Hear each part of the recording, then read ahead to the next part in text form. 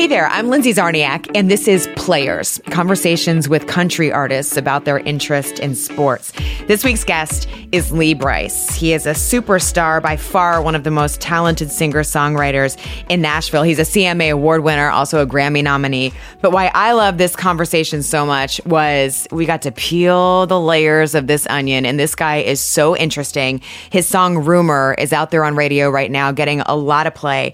But he invited me to his cottage, to his farm, which is just outside of Nashville. So I want to paint you a little scene here because we pull up, outside the gate, and it's this gorgeous land, beautiful little farmhouse. But, the gravel, you can hear it as you're pulling up the driveway. We couldn't find Lee, right? So we pulled up and I was like, where is this guy? I am not even making this up. He pulls around the corner, gravel dust flying through the tires of his souped up ATV. He's on his ATV. He gets up. I swear to God, he's got this mason jar in his hand filled with ice water. And he says, oh, so sorry I'm late. I was out shooting buzzards at his pond because he's got a pond on his farmland and the buzzards were getting the fish. So Lee, being a hardworking, awesome country guy that he is, takes care of himself. And I knew from that instant, not only because I'm really intrigued about talking about his sports connections, but also because this is definitely a person that I can tell I want to spend a lot of time with because there's so much to learn. He was awesome and so welcoming right from the start. He actually had the opportunity to pursue an NFL future. He was a walk-on at Clemson, and he made it as a starter, and that was something that a lot of people told him he couldn't do. So his story is definitely one of perseverance, but man, it's also one of family and challenges along the way. I found his stories about making it in Nashville just as interesting as his stories about making it on the football field at Clemson. He also is just insanely funny, and his stories about digging ditches with his daddy and how he wooed his wife were highlights for me in this conversation. So if you love his music, you're going to love this. If you're not even that sure about what he's about, I think you're going to love him even more. Here's my conversation with Lee Brice. So your cottage out here is amazing.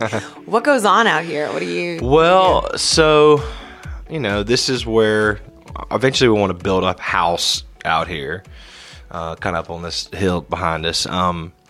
So for now, we'll come out and as a family, we'll come stay out here for the weekend or, for the night or if we have guests and my parents or whatever, they'll come stay out here.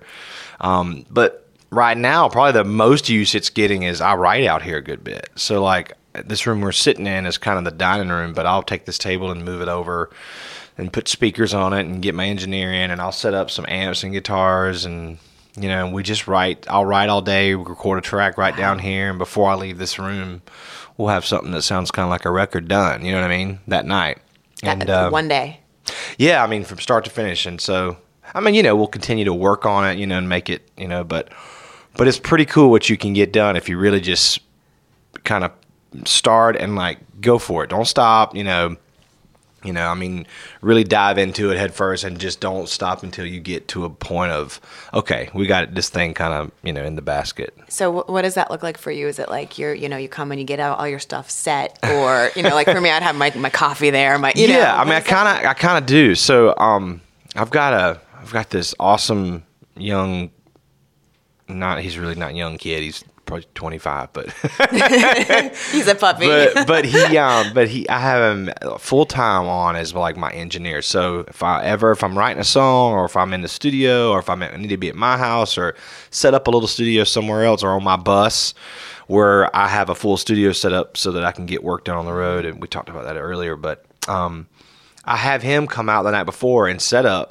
And so he'll have a bass over here and an electric guitar, and I'll have my computer set up over here, and I'll have coffee set up for whoever's coming in. If I got one or two writers coming in, and when they walk in, we're ready to rock. So we just start going, and I'll just pull out the keyboard and maybe start a groove, and and we just kind of start talking about ideas. And sometimes it's a groove that inspires an idea. Sometimes it's an idea that inspires a groove or a melody, or you just never know what's going to happen that day.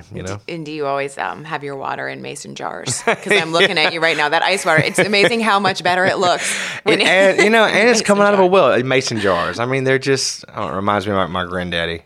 So he drank milk out of right out the cow into a mason jar. Into a mason jar. Yeah.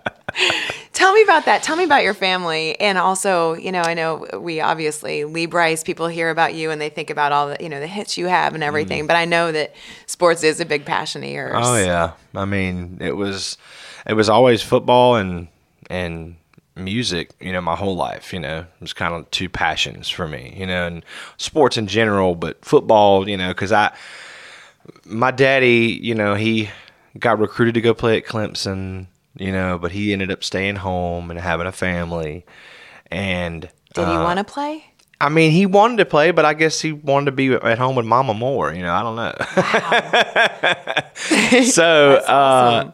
But so with that said, I mean, where I'm from in Sumter, back in those days, I mean, he was the man. He was a running back. He was just the man. He was awesome. And so I heard all the stories all my life. And so, I was proud of my daddy. I wanted to go play, football at Clemson. What kind of things did you hear? What kind of stories? I mean, just that he had this crazy speed, and that he was kind of tenacious when it came to, like, you couldn't bring him down. He was just very hard-headed and very I could see all that in him, just as a person, like he'll never give up, at anything, even to this moment. He's got he's an electrician. He's got a big electric company back home, and he should be retiring, but he just keeps working. And I'm like, Daddy, you just need to stop, and he's like, Right. no, man, I got to get this, I mean, and so, and through the years growing up working for him, when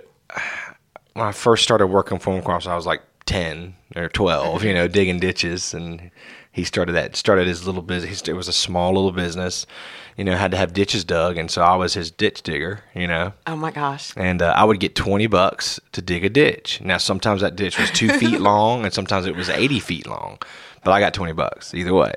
And there were times when I got a little older, and he'd leave me at a site and be like, all right, I'll, dig this ditch and I'll be back, and then we'll finish up the job.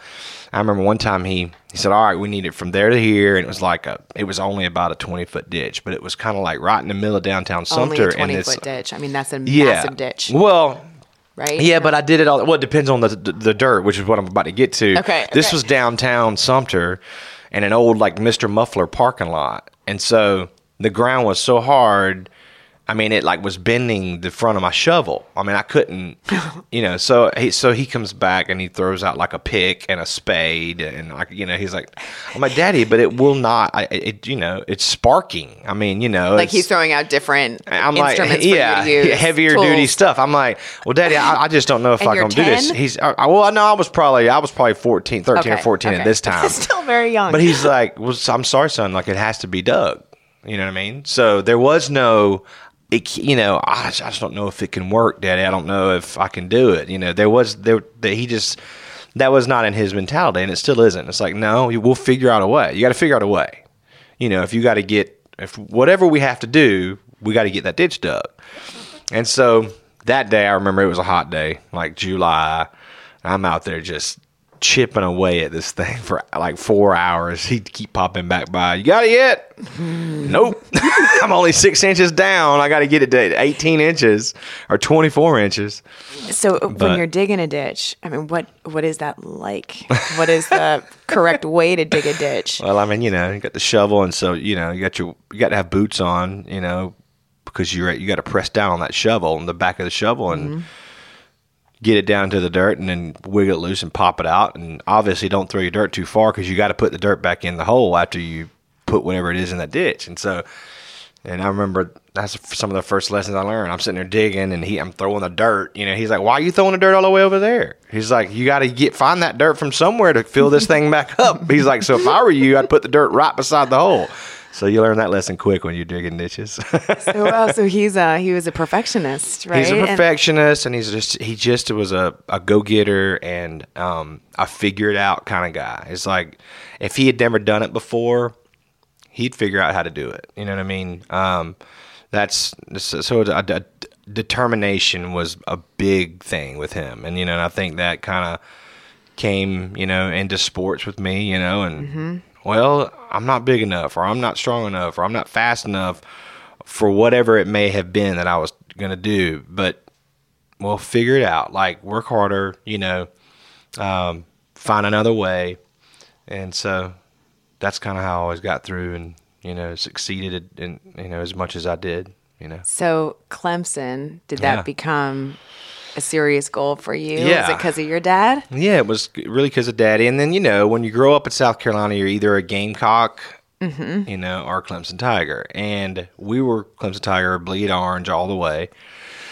And then, Daddy never got to go and play, so that was always my goal as a kid. I was like, I want to be Superman. Well, I want to play for Clemson. Okay.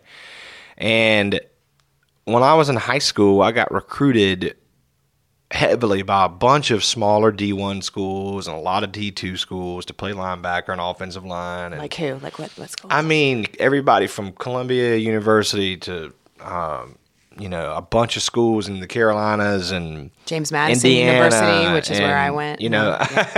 Well, I mean, a lot of places like that. D2, smaller D1 schools, but it would have been fun to go do some of that. And I got recruited by a lot of the big D1 schools too, including Clemson, from my sophomore year on. But then when it got down to like my senior year, and I'd gone and done a few visits to like Clemson and North Carolina and South Carolina, actually. I didn't want to even go on that visit, but you're offending half of my family right now. I better go. Just you know what I mean. So we went. But, I mean, it's a nice place. It's a nice right? place. You can admit that. And Sorta? if that was the only, of course it is. But it's like, how can you go to be a Gamecock? Well, I mean, your father would have. Well, he was with me. He's like, no, we're gonna go. We're gonna. Really? We're gonna visit the school. It's an official visit, so it's nice. But when I got down to like the end of my senior season, when those top tier schools start dwindling down their recruiting list, it gets tight, And so I still had plenty of offers to other schools, smaller schools. But Clemson, basically, they said, look, we still want you to come here. We think you can succeed here, but you're going to have to come, the first year. And if you'll come and walk on, so like an invited walk on, if you'll come and do what we think you can do, then, we'll be able to work out a scholarship, later down the road. I'm like, all right. And so one thing my high school coach, like, I love my coaches growing up. They all have their, their pros and cons, looking back.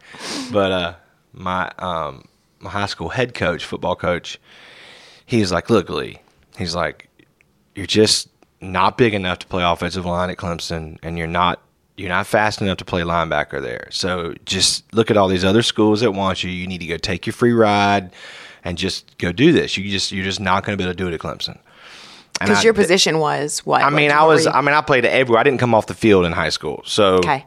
I loved defense. I loved playing inside linebacker. But granted, I probably was a step too slow to play at Clemson inside linebacker. And I was probably, an inch too short. I mean, I'm 6'3".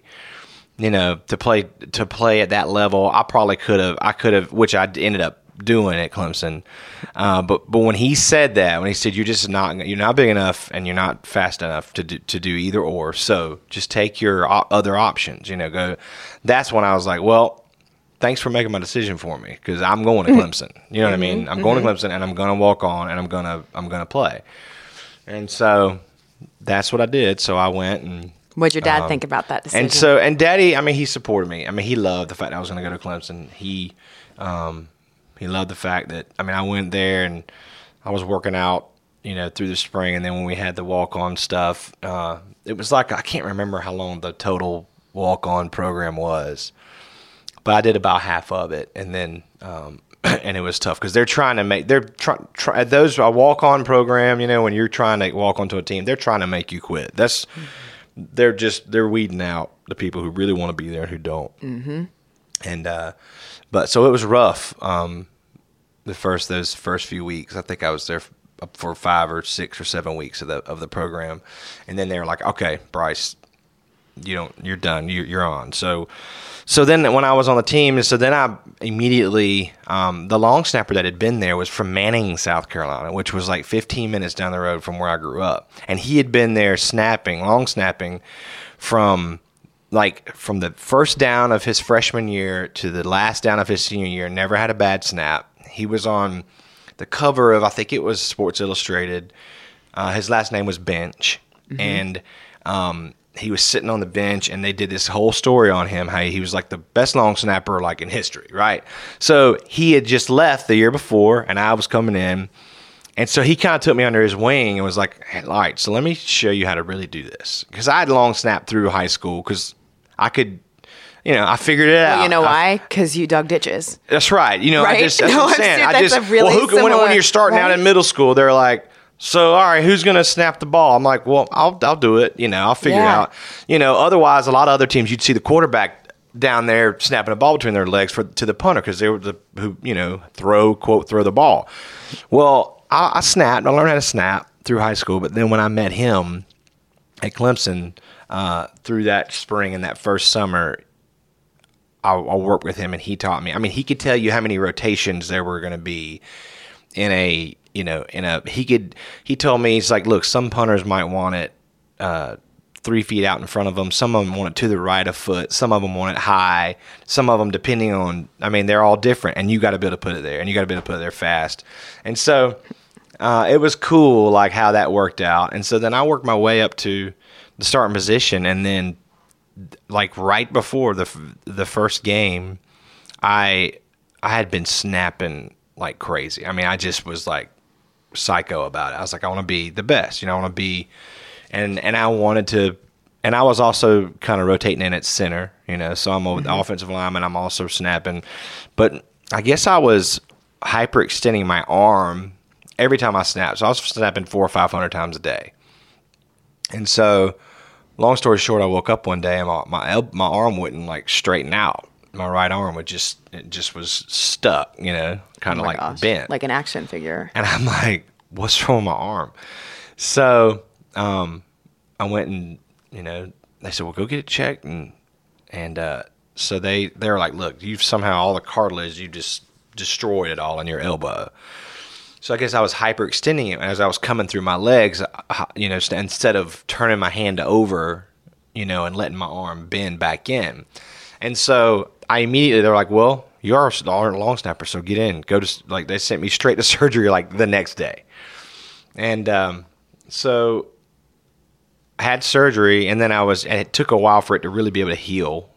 So through that season, I had started to just throw left-handed because I could. I was at practice. I was like, well, I'm just going to throw left-handed and start practicing left-handed because I didn't have to do much with my right arm when I was throwing the ball left-handed. We did a lot of drills and stuff, like over the head and all this stuff. So I started to actually work my way back up through the depth charts of long snapper to the number 2 position snapping left-handed.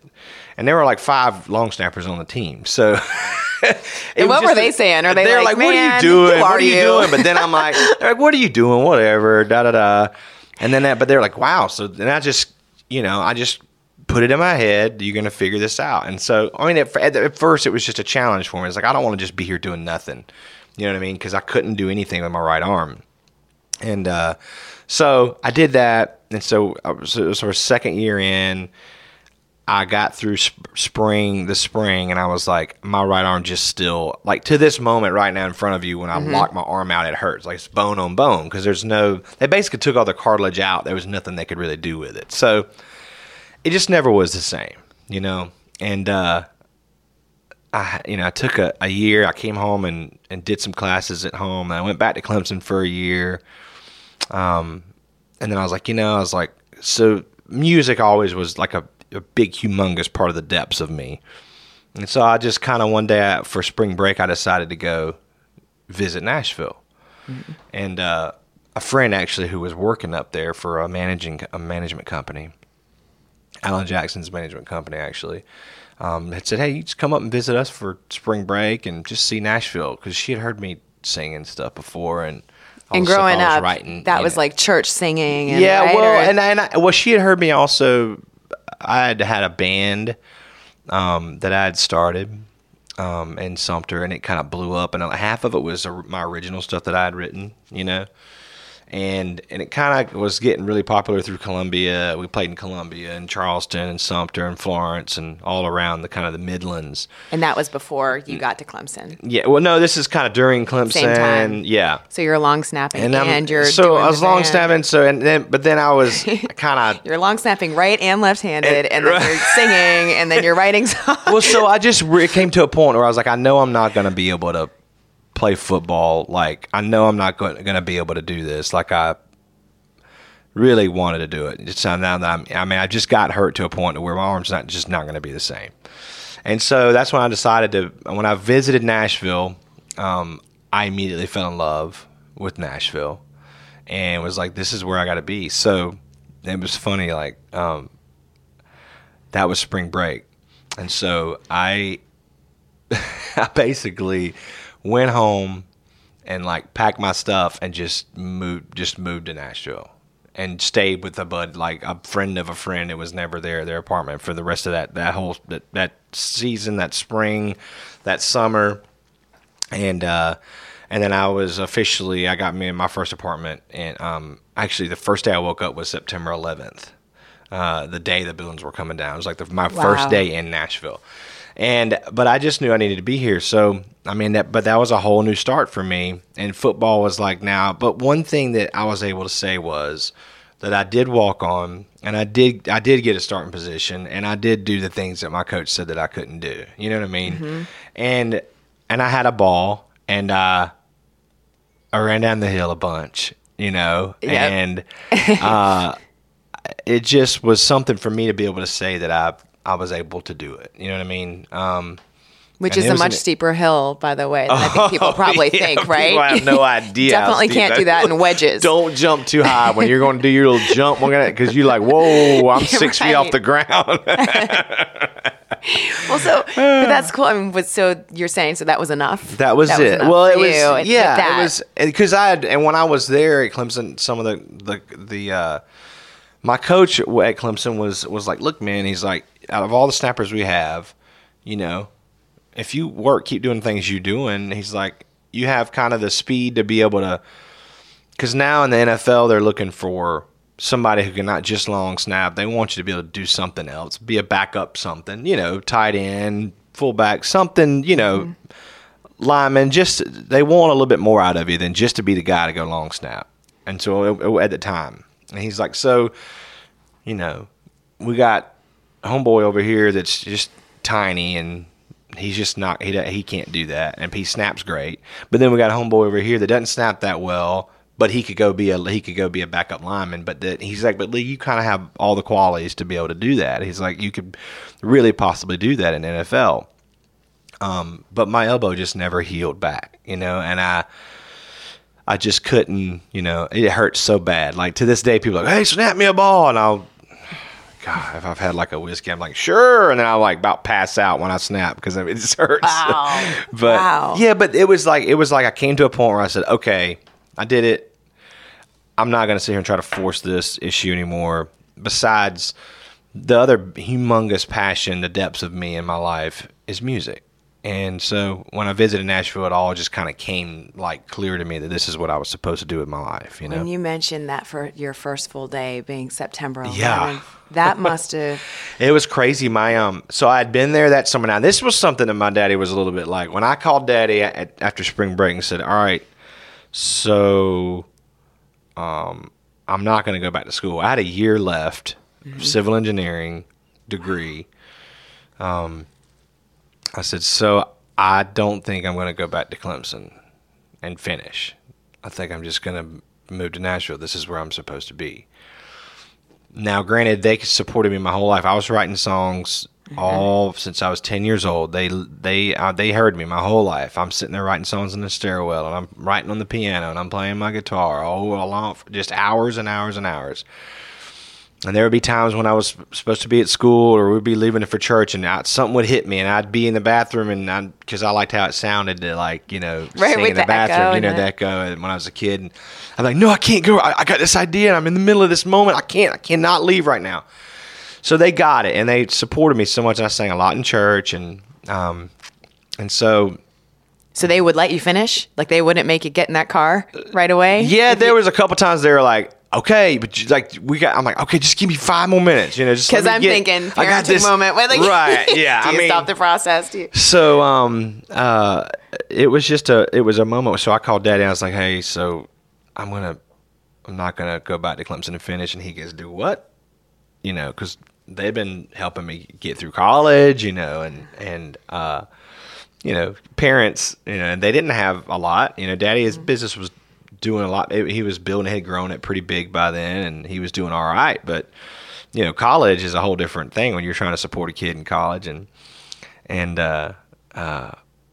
so it was a little hard for him to swallow at first, but he supported me. He said, all right. He said he kind of looked at it more like, well, all right, well, you can give it a year. And in my mind, I was like, I'm not giving it a year. This is what I'm going to do, period. But I'm like, all right, okay, whatever. So I moved to Nashville, and they had come up. So they came up at the end of that summer, and they came up. They co-signed on an apartment for me, and we went to the furniture store and got like a couch and a coffee table and a little bed and a little TV, and they helped me just get my little apartment set up. And they stayed there that night, and they were going to go back home the next day. And so when Daddy woke me up. Actually, I had a write that morning scheduled at 10 or 11 o'clock. And Daddy woke me up and said, hey, son, come in here. And the buildings were coming down. So it was my first official day in Nashville. I had been there that summer, kind of stay in different places. But it was a surreal thing, that happened. And I actually went in for the write that day. And the lady I was writing with was one of the first people I ever wrote with in Nashville. So we talked a lot, and, I don't even think we ended up writing. We ended up just talking a good bit that day, but yeah. So that was the start of my whole career there in Nashville. So what happened next? How was that whole journey? And I mean, were there things that you pulled from this whole sports side of you, right? Like what did you find to help grind it out? Well, so I got really fortunate when I first went there, even that summer before I moved there officially, and I had met Doug Johnson. And he ran record labels. He was a writer, big-time writer. He was a big-time producer. He'd done just about everything in the music industry.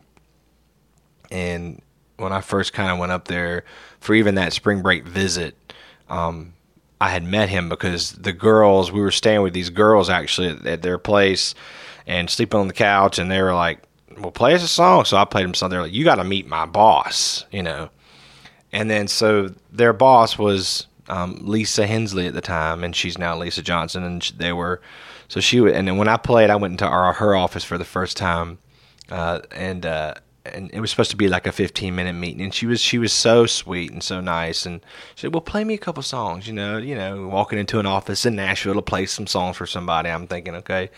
So I'll play a couple songs, and she just it's just, wide-eyed and turns her phone off and says, play me another one.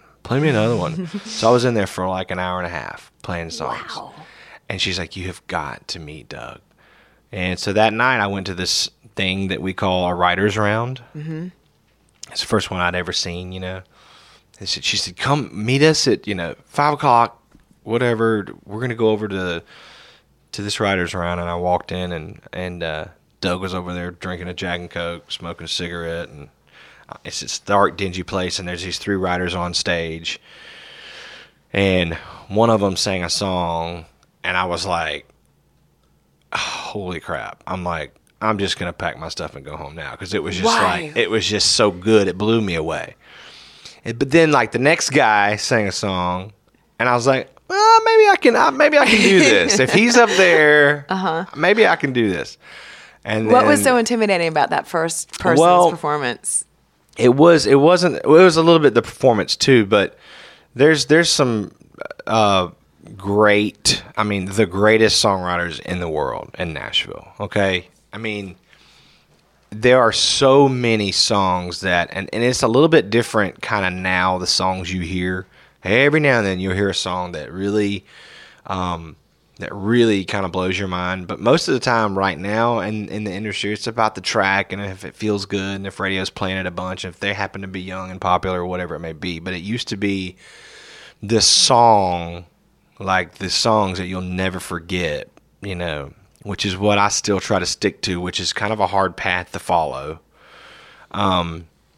But that's what it was. I mean, one of them was Chris Wallen. He sang this song called "Country Song Backwards," I think it was. But Rascal Flatts had cut it, and it was this amazing display of putting words together. And then they did it in reverse. The whole song was basically done in reverse time, and it was just this.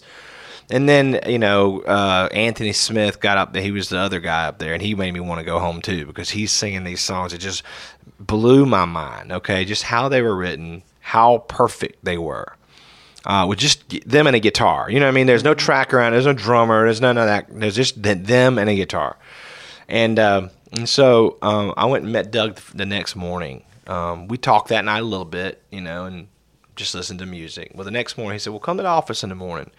So I came in the next morning to meet him for the first, really sit down with him, and it was Giant Records, and they had closed down, and he was still using an office there.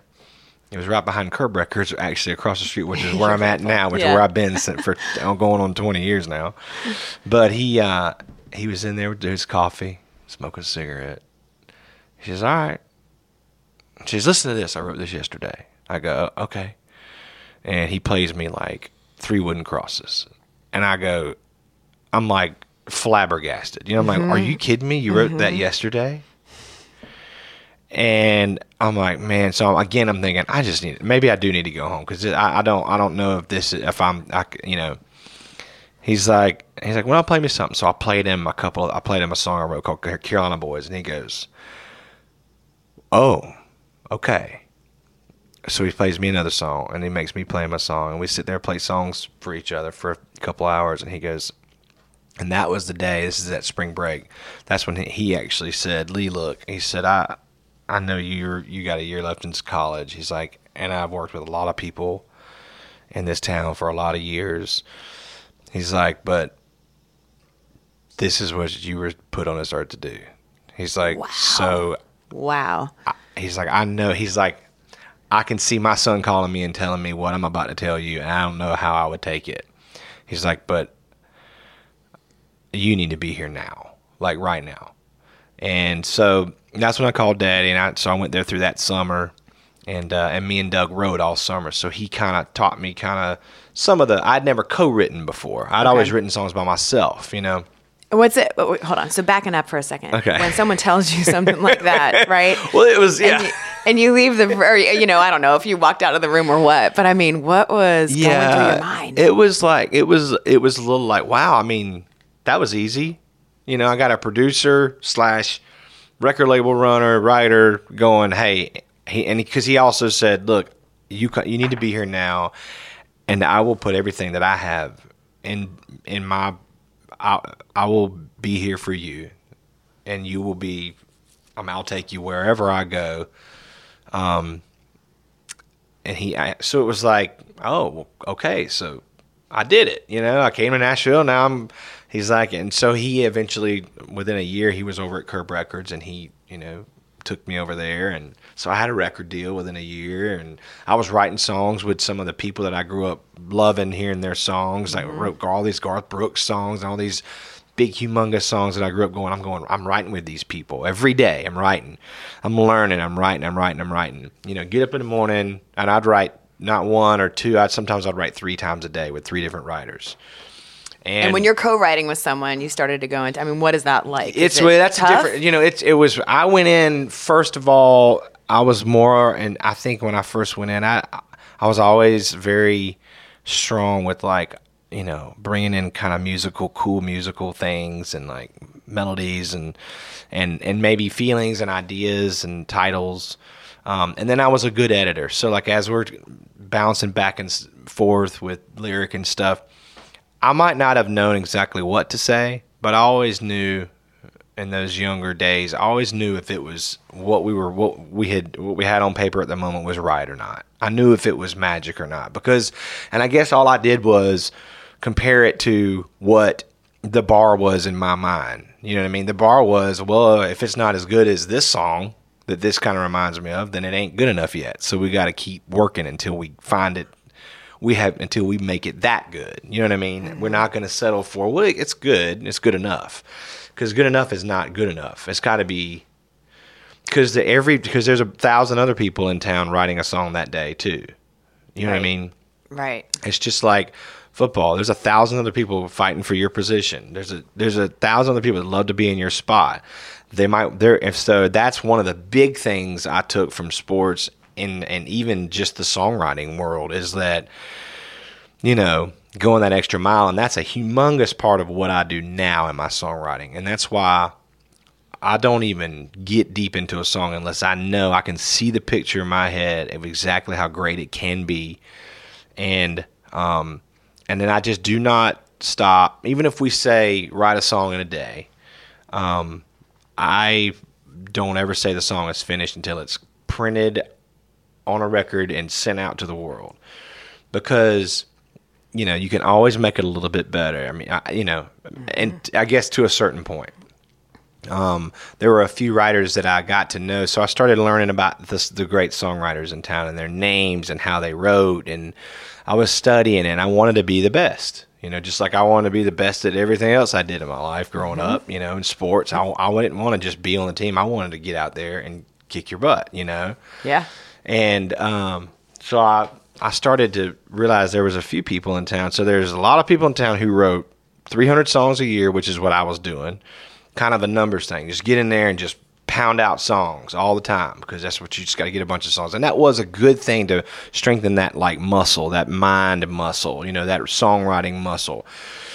But then I also learned and figured out about people like Hugh Presswood and like Joe Henry and Kerry Kirk Phillips that would like write maybe 12 songs a year.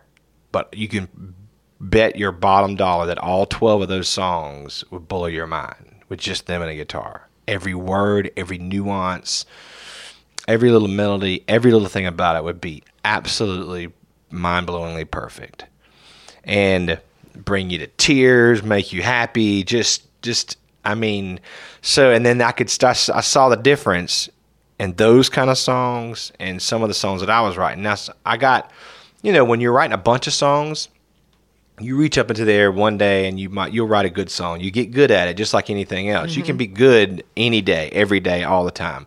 But it's every now and then there's that magic was in the air, you know. And so a song will come out, whether it was personal or whatever, and you know, Crazy Girl would pop out, you know, and it becomes a song of the year. And so I had some success early on at that, but that wasn't for the fact of me necessarily going the extra mile. But I feel like these days and back then, at least even as an editor, I was like, man, it's just not good enough yet. I had a couple writers go, well, dadgummit. I mean, if it's, well, then tell me what it is. I'm like, well, I don't know what it is. I just know that what we have ain't good enough yet. Right. So, and I'm just this kid, and they've been writing songs for 30 years, you know, but they like that actually. So as I got to know these writers over the years, and they started to go, Lee, you know, the first times you came in, I always wanted to write with you again, because every time we wrote a song, we ended up with something really special. And I started realizing that you were such a great editor, and you always brought in the singing and like playing and guitar and cool vibes and stuff that, but I didn't realize how much a part of the lyric that you were, just by pushing everybody else in the room to be better. And that's the key too, you know, that you hear so often in sports, right? And especially, you know, that quarterback or whatever that makes everyone around him. It is, and it can be just on a team saying everybody's, you know, you just make everybody better because you you either are or you portray to be. Look, we're not going to be just this level. We're going to be the next level. We're going to go the extra mile. And then sometimes it's that competition thing where it's just say if it's quarterbacks or if it's linebackers. Well, there's only going to be 2 of you out there, inside linebackers, but we got 8 of us right here on the team. So who's going to be the 2 out there?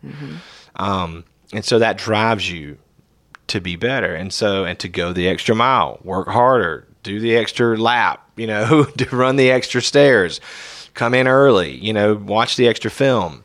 I mean, all that stuff is such a correlate. I mean, it all correlates so tight together to me. And there's really zero difference in it for me. In fact, sometimes we were talking about Cody earlier. Cody's the kid that's my engineer, The 25-year-old. Which I guess is kind of on that like millennial, almost on the millennial thing, Mm-hmm.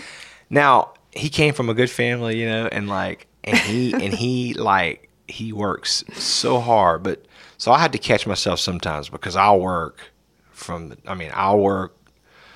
sometimes to a detriment to myself. I'll work myself to exhaustion because I have to squeeze it in and I have to get it done because when I get home, I want to have the time with the kids and blah, blah, blah. Right. Because you do that because you built it all to take care of it on the road, so that I can get it on the Which road. Is amazing. So I can get it done on the road so when I come home, I can have the time with the kids. I don't have to go back to a studio. Well, anyway, so we get to working and sometimes I have to slow down and go, all right, I don't want like Cody to like just keel over right in front of me, or like have a mental breakdown because I'm sitting here.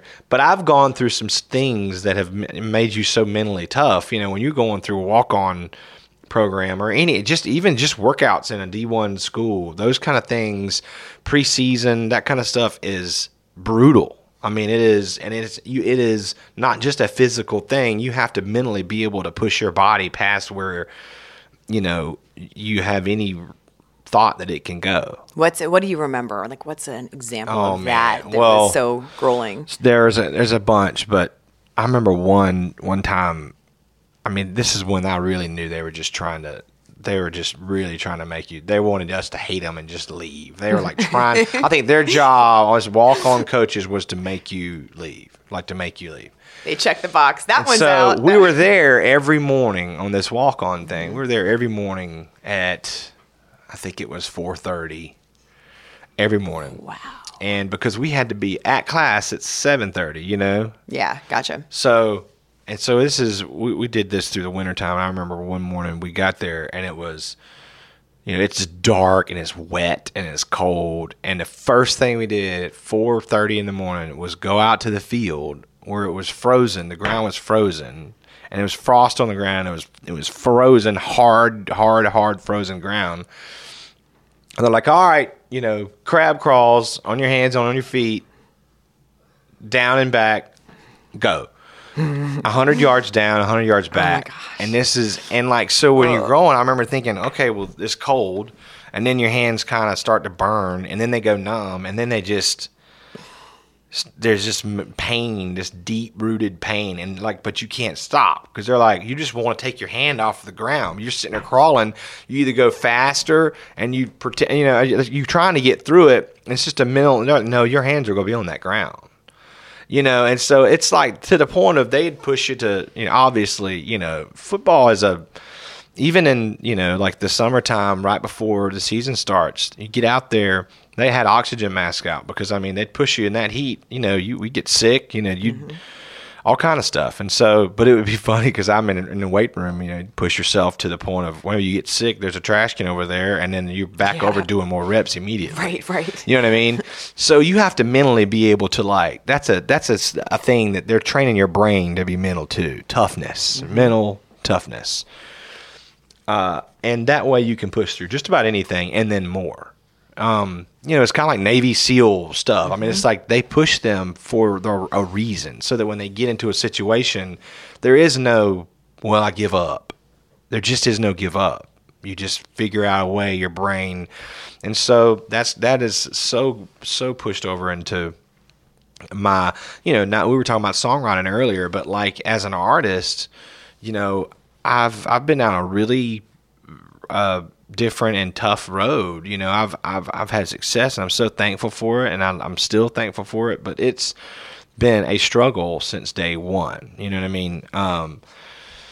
And so when I got discouraged, and we were in a van for 5 years with my band pulling a U-Haul trailer all around the country. It's crazy about that because I'm going back to the meeting you had in the office, right? Where he's like, "Call your dad, you're done," and I'm like, "I'm good." I know. Yeah, and then so wait a minute. So now, so now I'm in a van with right. Struggling to get a single up the charts. Visiting up at 6 a.m, visiting 3 radio stations a day in 2 different states, playing a show all night long, then driving through the night, then getting up and playing for a radio station the next morning, and their listeners like at 7 o'clock with no voice, and then going to lunch with another radio station down the road, and then going to dinner with another radio station down the road, then doing a show that night, and then continuing on and on and on, packing our own gear, loading it out, loading it in every single night. That'll wear on you after a while, More so than those mornings. Luckily, my band that I kind of sort of started out with, other than my bass player, because I found him a couple of years in.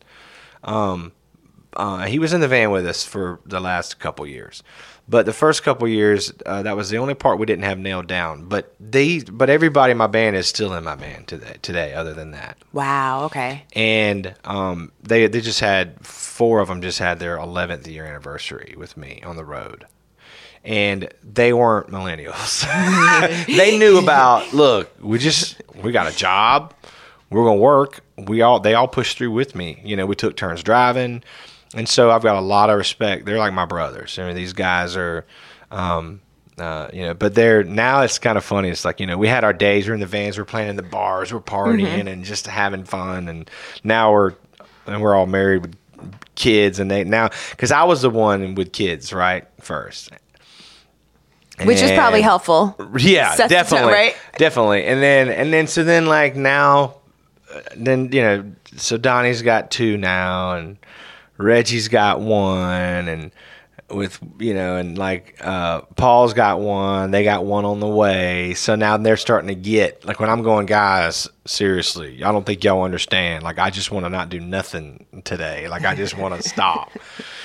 But so it's really cool. But yeah, those early days were, again, that mental toughness of being, because you either can grind like that and you can push through, or you can't, and some people are cut out for it. There's a lot of people who got a record deal and went out on the road and realized, they're like, "Oh, I want to be a singer." So they go get a record deal, and then they get on the road and they realize the work that is involved in. I mean, the singing part's the easy part. That's the 70 minutes a night, a day. It's all the other stuff that's like the hard part, and all the preparation, all the work. Did you ever consider throwing in the towel? Was there ever a moment that you came close, or that you thought, I don't know? Not really. I mean, I just never, like I said, that kind of goes back to Daddy always said, "Well, you can try it for a year." Well, it was 7 years. I signed my record deal in 2001 when I left Clemson. I didn't have a record out until my first single didn't come on the radio until 2007. And the record didn't even come out. That same record that song was on, because they were going to wait till a song got to the top 10 to put a record out. Mm-hmm. So I put out 3 or 4 or 5 singles that only got to top 30, so they still wouldn't put the record out. So I didn't have a record out until 2010, 3 years later, after I had waited 7 years to get a single out. So you're talking, I've been there 10. I mean, it was a long time and a lot of grind. And I see a lot of the other folks that came to town when I did, and they're just blowing by me because, there's some different labels work different ways. I was at a smaller label, and they were having issues and within their own things and problems with other artists that just really took away from what I was trying to do. And so it put a damper on, and a real hindrance on my singles and what I was getting done. But we finally had Love Like Crazy was like, most played song of the year, on 2010, and so they put the record out finally.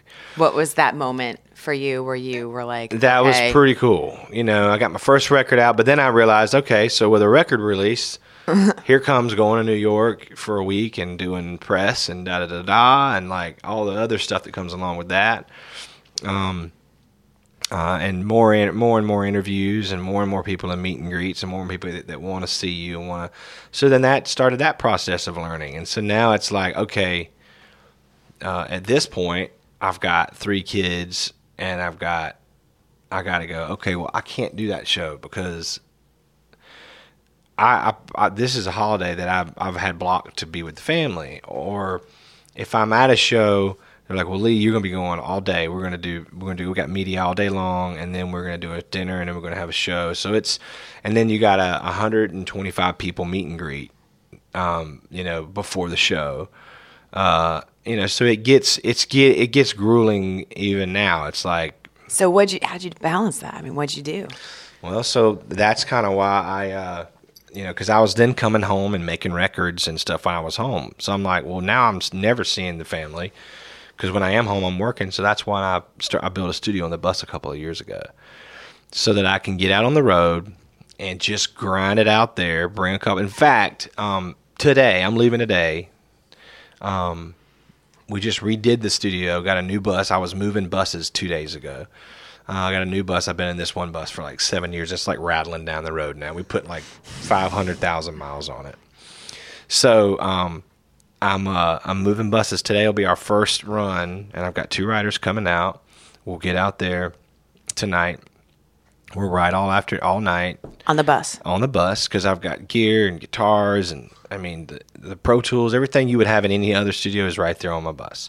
Mics and all the stuff. And it's a creative space. And it's and this newer bus is kind of creative. It's all like barn wood out and da-da-da-da.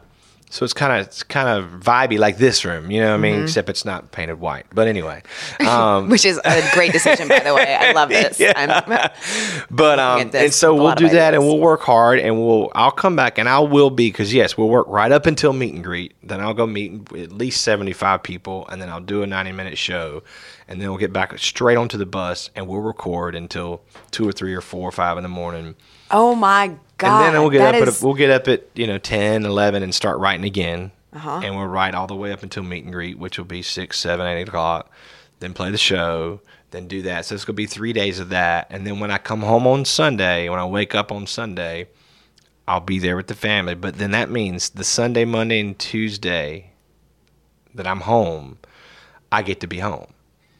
You know without any obligations. With no obligations to go to the studio or to go write a song or to go sing a vocal on something, because I just did it the last 3 days.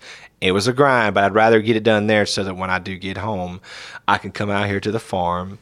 I can take the boys and we can go, ride their 4-wheelers, and we can go fishing and we can go hunting. Dove season just came in, it's just.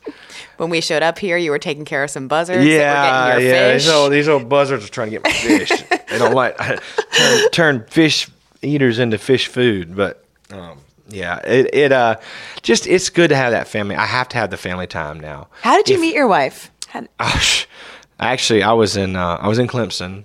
And I wasn't in Clemson when I met her, but I was at Clemson, so I was in college, and it was during the summer. I worked at this Christian camp for my summers in between semesters and stuff. So during the summers, I worked at this camp that I went to my whole life. I ended up being a staffer there for like 8 years, and now that was a whole nother grind, And we went on a retreat every year at the end of the summer with all the staffers, because it was a long, hard summer, but they were great, amazing experiences. We went on a little retreat to like North Myrtle Beach, and so I remember one night, we were kind of walking down the beach, kind of, looking to see if we could see some ladies, but it was a rainy night, kind of a drizzly night, and so nobody was on the beach, much less girls. So we got like 4 dudes just walking down the beach, kind of going, got nothing else to do, And but this one person was walking by, and they walked by, and this girl walked by, and she had like this big sweatshirt on, and like hair was down kind of in her face, and she walked by, and I was like, she looked kind of pretty. So I was like, all right, boys, if she turns around, I said, I'm gonna go talk to her. So I looked back a little bit, and so I saw her turn around. So it's kind of funny. So I go, all right, she turned around, boys, I'm gonna go talk to her. So I go over there, and by the time I got up to her, she had kind of took a beeline kind of to the beach and kind of just plopped down on the sand. And I went and asked her, could I sit beside her? She said, yeah. So I sat down. And about that time, she kind of pulled her hair back and like looked over at me, and I saw her face like really for the first time, and I was like, holy crap. Like, I had no idea. Like, this girl was like stunning, And so I was like, wait a minute. So can I go? I'm gonna need some backup here. So can you stay right here for a second?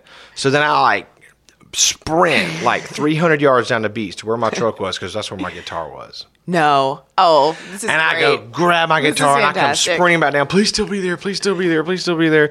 I show back up. She's like, oh, you got a guitar. Awesome. Sit down. So I sit back down. I'm like, so I'll play her like a couple songs. I know Wonderful Tonight and a couple things that I wrote. And we just talked for a while. And then I ended up walking her back to, like, she was staying with her aunt and stuff. And it was like a mile walk back to her place. I walked her back. And then I think I gave her a kiss on her cheek and said goodbye. And I got her number. And that was it. Well, so the funny part is, so I ended up getting back in touch with her, and I went and visited her in Ohio. She was from Ohio. Okay, we met on Myrtle Beach. But it was funny because I'll tell that story. I went to go tell that story one day, and she's like, I'm like, yeah, I told the boys. I was like, if she turns around and looks, like, I'm going to go sit down beside her. And she said, yeah, when I passed you, I want to make sure y'all weren't coming back and, like, going to, like, come, like, kidnap me. I mean, four dudes just walked by me. Why do you think I look back? I'm like, oh, well, thanks. So then we sit down, and I'm like, all right, go get my guitar. And she's like, oh, gosh. So, like, this guy's going to come out. He's going to be bad. I'm going to have to sit here and pretend to, like, and listen and right. Be nice. She's like, but what if he comes back with, like, an axe? And, like, she's, like, all freaking out. She's like, this is all the stuff that's going through her mind, right? As I'm thinking, this girl's over here. I've got to go over here and impress her and, like, be, and so it's funny to think about what our two minds were thinking on that night we met. But she said, but then when you started singing, she's like, wow, like, this is special. And then she said, then you walked me back, and you didn't, like, try to, like, try anything or da-da-da-da. And it was so sweet. And so that was our meeting, of all the nights, in the rain on the beach. That's such a romantic. Yeah. Right? That's like, what a move. What a move. I was like, whoa, I'm going to need some more ammunition for this. I'll be right back. 300 yards sprinting down the beach, sweating. That's so convenient, Lee Brice. So what was it like for you guys, for you and her and your family, when you really hit it and you knew that, okay, I've, quote unquote, arrived? Yeah. How did that change, and what was that fame like? Well, it's a little, the fame it's not really ever what I was looking for. I just loved writing songs and singing. I loved singing for people. I just loved it. And so the fame, it's not like I really mind. It's every now and then it's a little irritating when you got your food almost in your mouth, like your fork, and you're like, and somebody taps you, hey, can I get a picture? And you're like, yeah, let me just put my food back down, like, on the fork. Maybe wait till after I finish eating. But yeah, that hadn't been a big deal. But the hardest part is just being gone, because she knew what I was doing when we didn't get back together till 10 years later. I mean, 2000, when I went on my first radio tour, 2007. We happened to be going through Youngstown, which is where she was, and I remembered her number in my head. No way. And I called her mama's house, and she was still there, and she came, and I hadn't seen her in, like, I had gone and visited her, like, that same year when I met her, so it had been a long time. This is a movie. You realize that. I mean, you come back through town, right, you remember her number. I came through town, and I'm That's like, amazing. Look, and I had called her like a couple of times in college, and we just kind of were over the phone. There was something magic there, But it had really been a long time, and I dated, some girls for, long periods of time, but I wasn't dating anybody, and I went up there, and I was like, hey, you should come visit, like I'm going to be at this restaurant with this radio station. She's like, oh, well, I know that Dave Steele. Dave Steele was a guy at the radio station, one of the DJs. And so she came and met us, and like it was one of those other moments whenever like I opened the bus door, because this at the time, the label had taken me out on a tour bus to do the radio tour, go meet all the radio stations, 3 a day. Well, she was standing there, and I was like blown away. I mean, she was just still so stunning, 10 years later. She was 18 when I met her, and she's now 27 or whatever it was, or 25, Cody's age. Yeah, Cody's age. And so it was kind of almost like I was kind of ignoring the radio people that night because I just couldn't get over it. Like Sarah, I just couldn't get over it. And so it was really special being able to see her and like having that's when we reconnected, Mm-hmm. And then we had Dakota, and then we got married, and then we had Riker, and then we had Truly. And so the hardest part has been, she knew that I was doing what I was doing, that I was going to be on the road a lot. That's what I do, I don't think she realized necessarily how hard it would become, especially, and I didn't either, when kids come along. And so now she's not only kind of alone when I'm gone, at least she's got the kids now, but now she's got 3 kids she's juggling by herself. We don't have family in Nashville. Okay, my parents are all down in South Carolina. Her parents are all, all her people and her aunts and stuff are up in Ohio. So we're just here. And so she, that's been the biggest task. And so again, kind of comes back to figure it out. Let's figure it out. So I just grind it out on the road so that when I'm home, I can be home. Like I'll leave here as soon as we finish this, and I'll go straight to the house, and I'll spend 3 or 4 more hours with her and Truly as much as I can possibly get in, and then I'll just head to the bus, and then I'll hit right back at the writing, and I'll hit it for 3 days. It's so interesting. It is, and we talk about sports and how it correlates, and it just all really does, from songwriting and the extra effort you put in to make a song go from good to great, or from perseverance, like in a career that's like, again, I could have written maybe some down the middle of the road songs that's not going to matter ever. A year from now, much less 10 years from now. I want to write songs that's going to matter 10 years from now, 30 years from now. That's what my goal is. But that's also right now, especially a really hard line to walk, because, everything is so just pop, popular music, just, make it sound good and that radio will play it. But the songs aren't there a lot of the times. About 90% of the songs out there are just good, they're okay, but it's all about the track and all about how it feels. My goal is to, on this next record that I'm working on now, is to meet both of those worlds. Musically, that's always been a strong suit for me, and I've been producing my own records since I started, and so I want this one to have all the stuff, all the bells and whistles and all the cool stuff that the kids want to hear.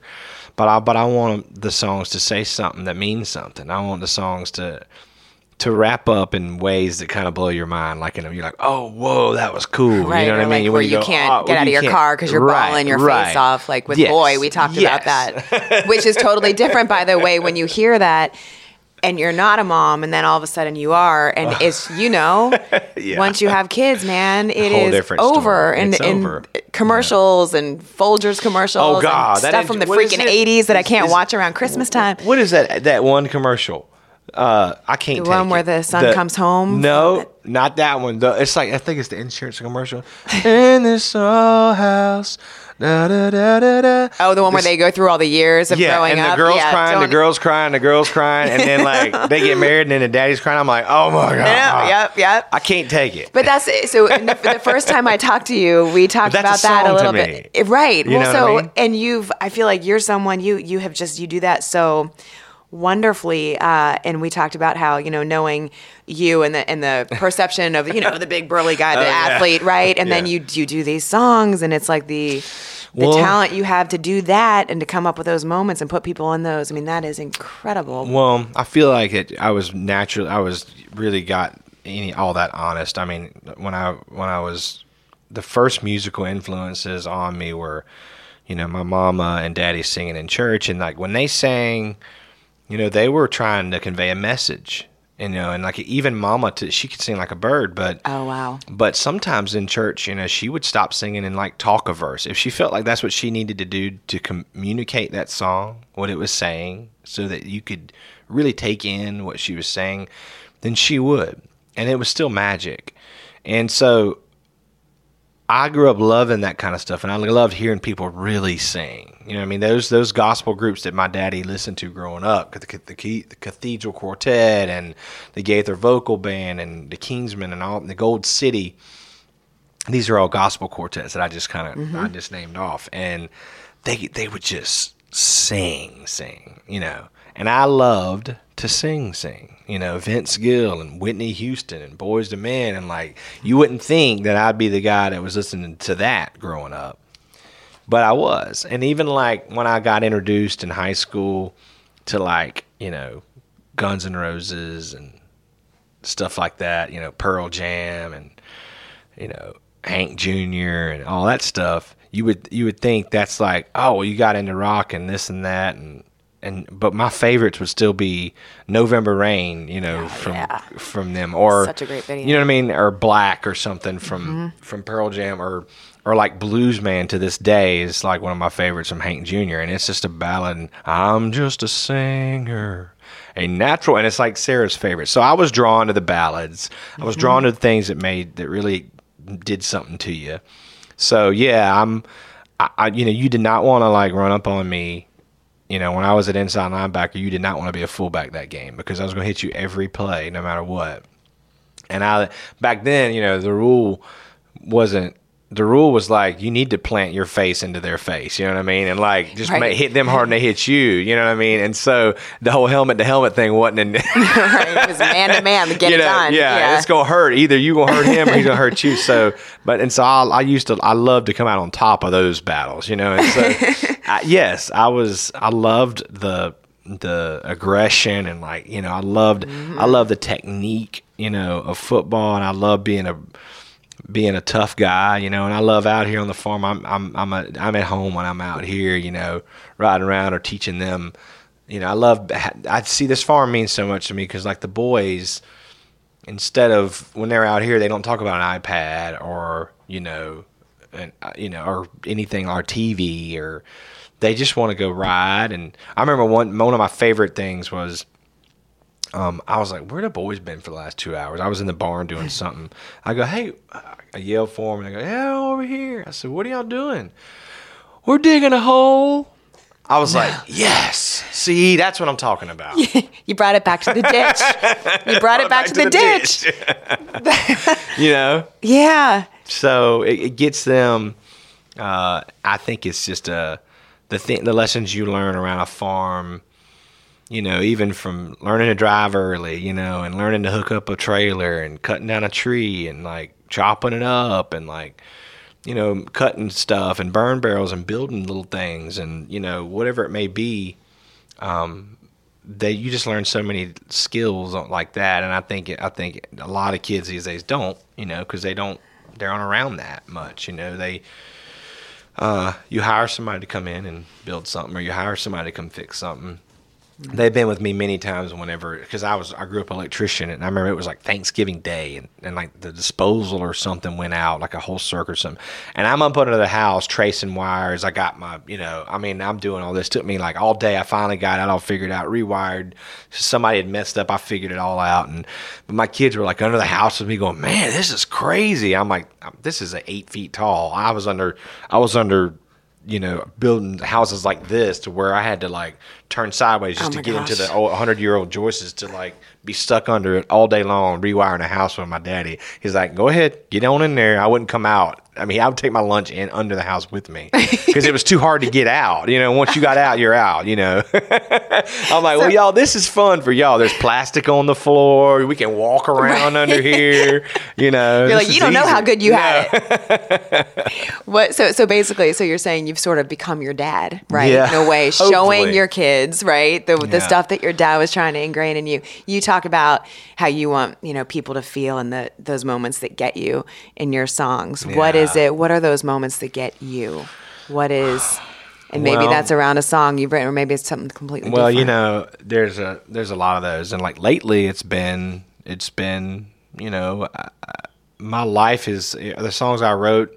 I've pretty much tried to, I've tried to write the truth in the moments of my life. So I've gone through different moments, and so these songs have changed over the years, and so like you just said, like it's like I Don't Dance was a humongous part for me, because when I was a kid, when I was 10, when I said, you know what, I want to do that, I assumed that whoever was singing on the radio, they wrote that song and they played the guitar, and that's just, when you're a kid, that's just what you assume. Mm-hmm. Like I did. So I was like, well, I better start writing songs. I better start playing guitar. And so I just started teaching myself to do all this stuff. But my goal was, because I was a romantic even when I was then. I was in, third grade, and I was like, gosh, she's so pretty. I just can't wait one day to get married and sing a song that I wrote to my wife and it be on the radio and da-da-da-da. And like, that's what I wanted. That was like literally my first goal. And I Don't Dance was the first time that ever came fully true for me. I had a song that was number one. I didn't write it, though, and it wasn't necessarily about anybody. And then I had one that I did write. It's called Crazy Girl, but it wasn't like about my wife, and so I wrote I Don't Dance. That was about your wife? It wasn't. It wasn't, right. Yeah, and so I wrote I Don't Dance specifically for our first dance at our wedding. And then it gave me chills. Now I'll never be able to listen to it the same.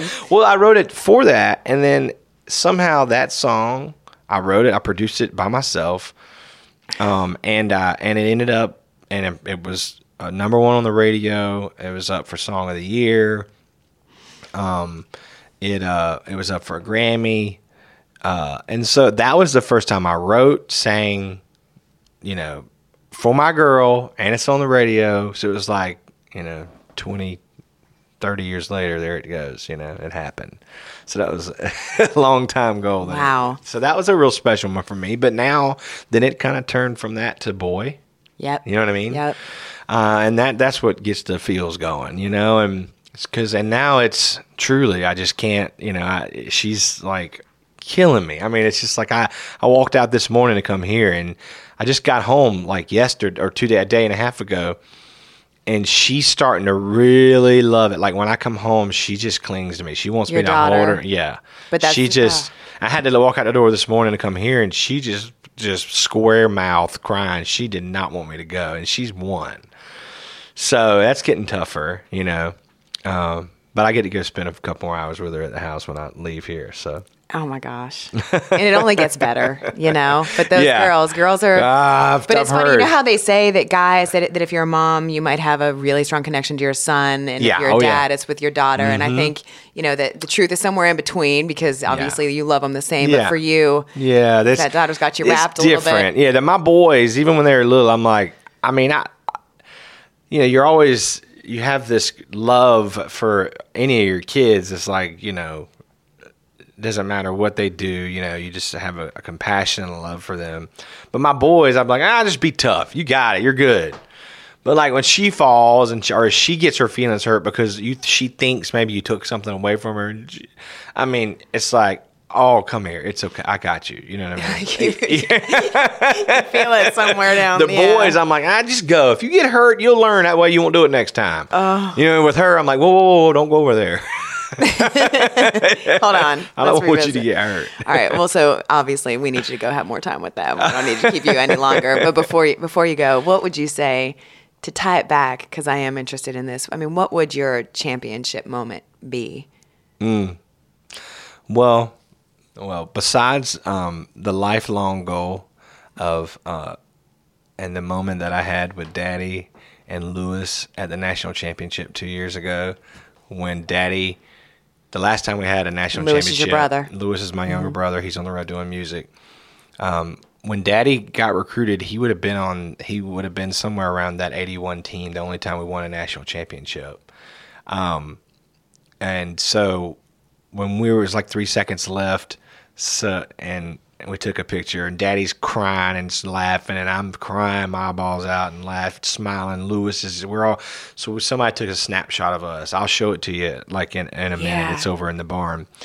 That was a kind of a lifelong sports thing coming back around. You know what I mean? It was. Oh, wow. Yeah. It was cool because I had gotten to go do some stuff with Clemson, official stuff with Clemson that weekend, and did some interviewing on like ESPN and some stuff. And so that was a really cool moment for me and Daddy and Lewis to be together when that happened again. You know what I mean? We won the national championship. So that was big for me. But, you know, I've had a lot of moments in my musical career in my life that I feel like, you know, were pinnacles. You know, everything from the Grand Ole Opry to singing a song with Garth Brooks that my hero, like, you know, musically on his stage that I wrote. You know, or there's been a bunch of that stuff, but the truth is, I still feel like there's so much more to go. Like I still have a humongous goal in my head that I still want to strive for.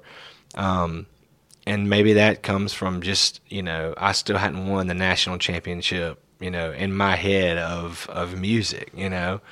I've done a lot of stuff and I've won awards and I've written songs of the year, and that's kind of a pinnacle for a songwriter. When you do that, you win a song of the year. I think that's, you know, that was a pretty satisfying thing. But I still feel like I got so much more that I want to do that I think the major pinnacles are still to come. What are they? What is it? Well, that I goal? mean, I still feel like I want to, you know, sell out a stadium. You know, I feel like I want to, that's the moment I'm looking for. And I've been on those stadiums, you know, with other folks, and I've played for 200,000 people, and I've done that whole thing, and I do it, and I love it. But I want it to be because people love the music that I've written, I've worked hard to do, and they have to get there to see it, and then they have to get there to see it live, and then I get to see. That's another thing about people. They hear the kind of tender songs I have on the radio, and they don't know that when they get to my show, they're going to see the linebacker kicking the footlights out for half of the show too. They don't know that part of me. And so people get a big surprise when they come there. I think they're kind of like, whoa, you know what I mean? Mm-hmm. It's like, I didn't expect this. And so, you know, I still see that. I want to be in those spaces of selling out those big arenas. And, you know, we've done some arena stuff. We've done all that stuff, but I just still feel like there's a lot more to come. Well, that's exciting. And this is awesome. Thank you, Lee. Thank You're you awesome. so much. Are No, you oh my kidding? God, it's been so much fun. I'm totally inspired by the cottage that we're in right now. I know, and the right? farm, but you could tell. You could write songs right in here. There's some yeah, there's some stuff, mojo in family here. photos are some good mojo, and especially the toddler table I in know, the corner. amazing. That's awesome too.